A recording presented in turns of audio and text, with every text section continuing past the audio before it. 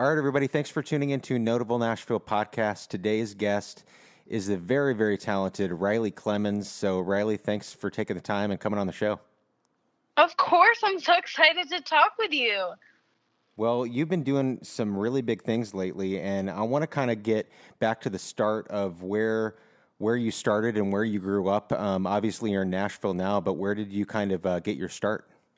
You're not going to believe it when I tell you, but I'm a Nashville native. I was born here. Really? And born and raised in Nashville. So it's so funny. I've always been exposed to music, around music. My neighbors were songwriters and touring musicians. And so the whole idea of, growing up to be a songwriter or an artist was never anything that people really scoffed at or said, oh no, don't do that, it's impossible.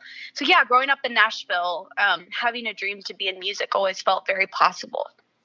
So yeah, obviously, being in a music town, nobody's going to kind of dash your dreams if you're saying you want to be an artist and a songwriter.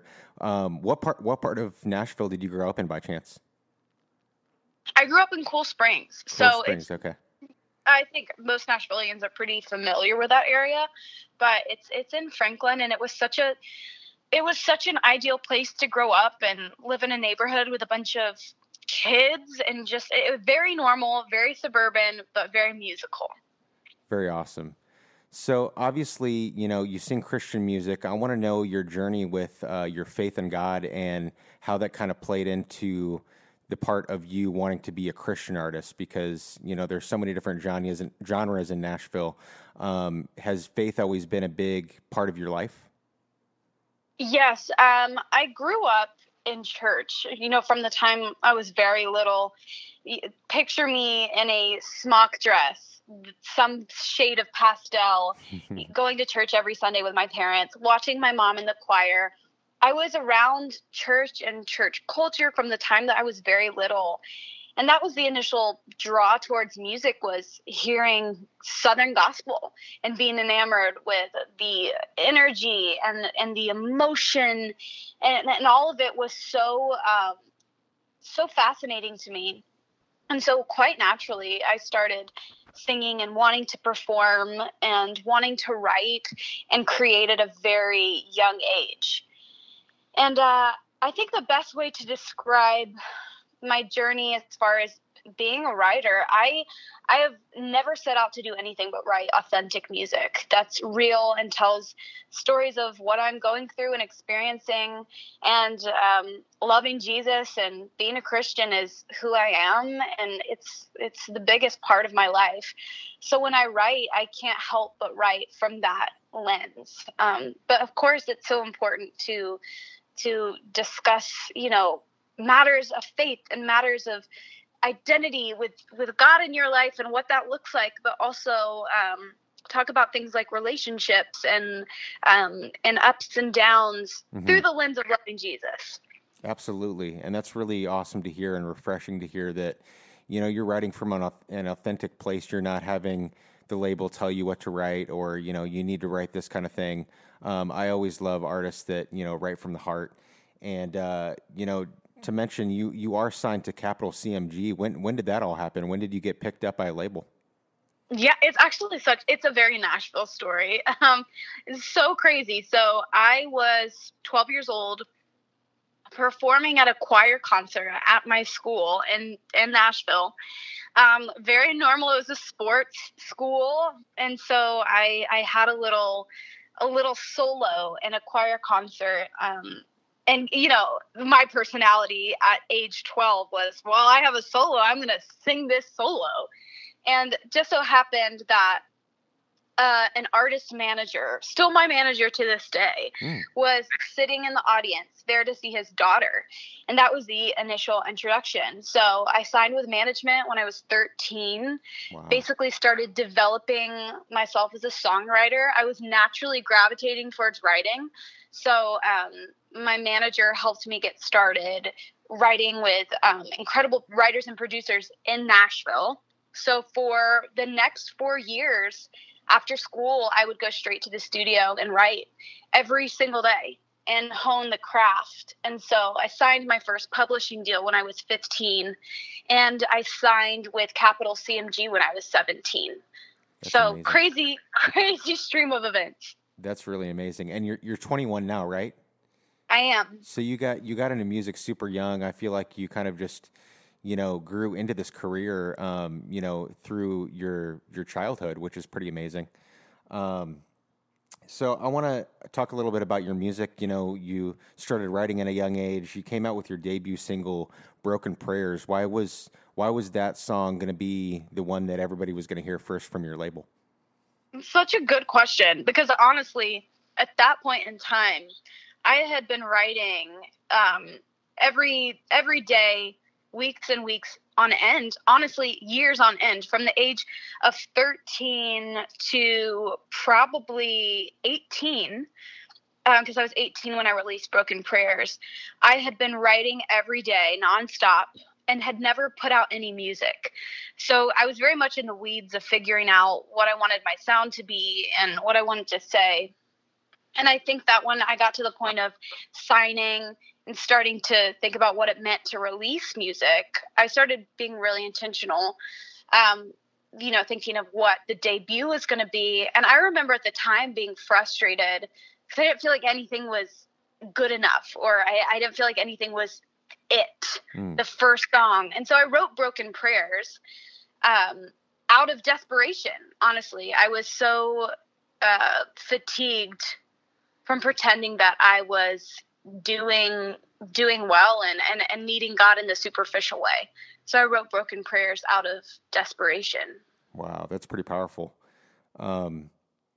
That's amazing. And obviously you've had so many songs come out since then. I want to get to that later, your new album that's coming out. But first I want to talk about kind of, touring coming back. We've been through all these hard times in COVID with no music. I mean, I used to go to a show every night here in Nashville. I don't know about you, but there's so many little local shows that you can just go out to. I've missed that so much. But you're on a tour coming up in the fall with Andrew Ripp and Tauren Wells. Praise God. That is amazing. Andrew Ripp is kind of an acquaintance of mine. We go to the same cigar bar. He comes in pretty much every few weeks, and I see him and talk to him. So he's a great guy. That's amazing. I love Andrew. He is amazing. I actually am not really familiar with Tauren Wells, but I got to go look up his stuff now. But oh my goodness, yes! Treat yourself. Go listen to some Tauren Wells. I'm such a fan. He is such a magnetic performer and entertainer, and so this tour is going to be really incredible. And I think it's going to be a good way to get kicked back into live music. Absolutely. So when's the first date of that kicking off? Ooh, I can tell you right now. Let me pull it up. I can't remember a date to sometime in September or something. It's in October. Here we go. I found the graphic. October 21st would be the first date in Grand Rapids, Michigan. And I'm super excited. It's going to be such a fun tour. There you go, guys. If you're listening from anywhere in the U.S., you can go out to this tour. It's going to be fantastic. So, Riley, I do want to dive into this album that's coming out today because I think I'm going to premiere this podcast on June 4th. So we'll just talk in the future. It's coming out today. It's out. Godsend. I've taken a listen to most of the songs. Your publicist sent me exclusive listen, and it was amazing. Thank you. I do want to play the title track if that's cool at the end of this podcast, but because the title track just really jumped out at me listening to it. If I can quote it, like every closed door, every single sharp thorn, every answer that didn't make sense. What if maybe they were just teaching me to depend on your strength in the dark days? All my tears got me crying out to you again. What if maybe every broken place I've been was a godsend? And that line right there, that whole chorus, just really, really resonated with me. And did you write that song with anybody else, or was that your writing? I did. I wrote this song over. Well, I'll paint the scene for you because it was one of those songs that I didn't see it coming in the way that it happened. But the story with Godsend is I had the title Godsend sitting in my phone for I mean, at this point, it's probably been 3 or 4 years.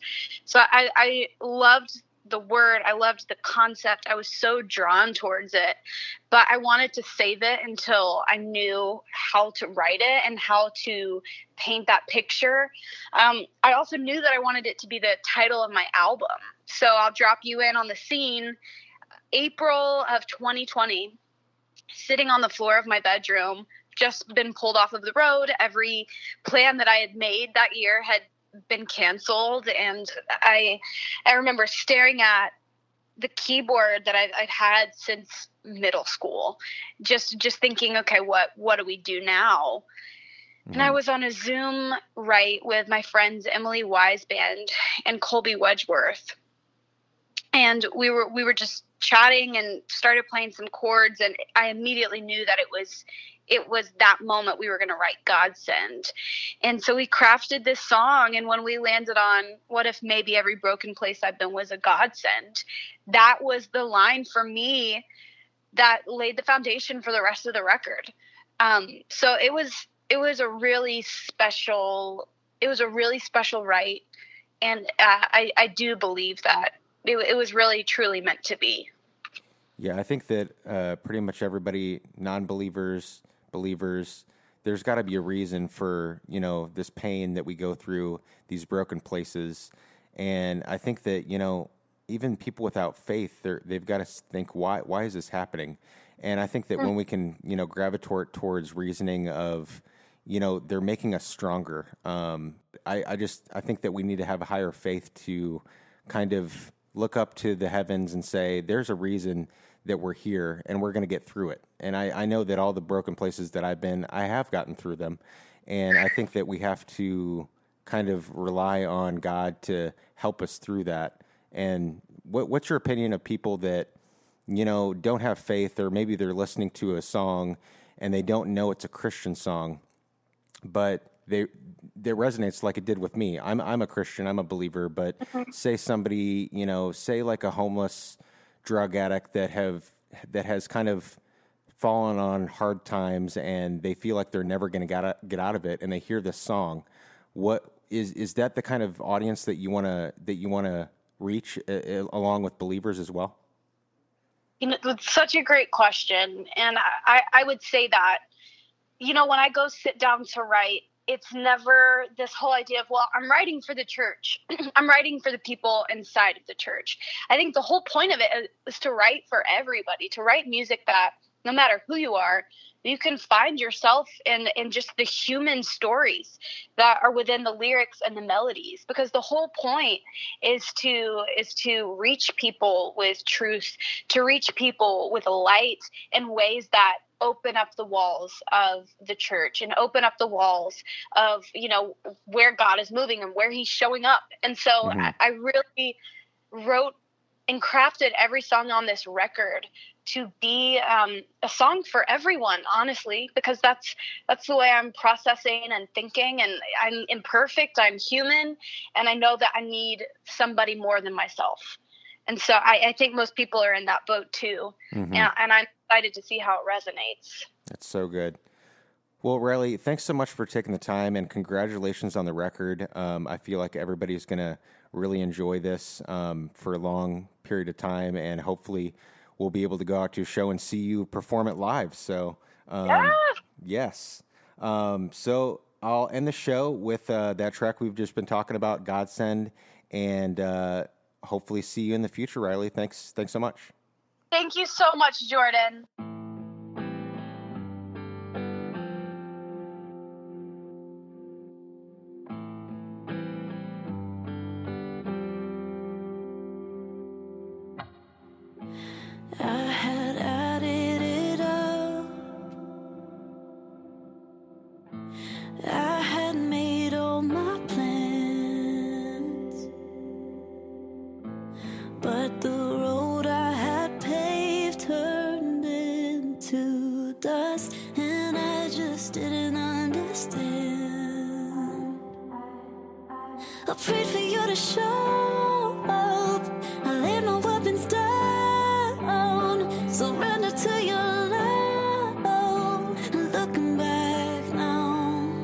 Oh, every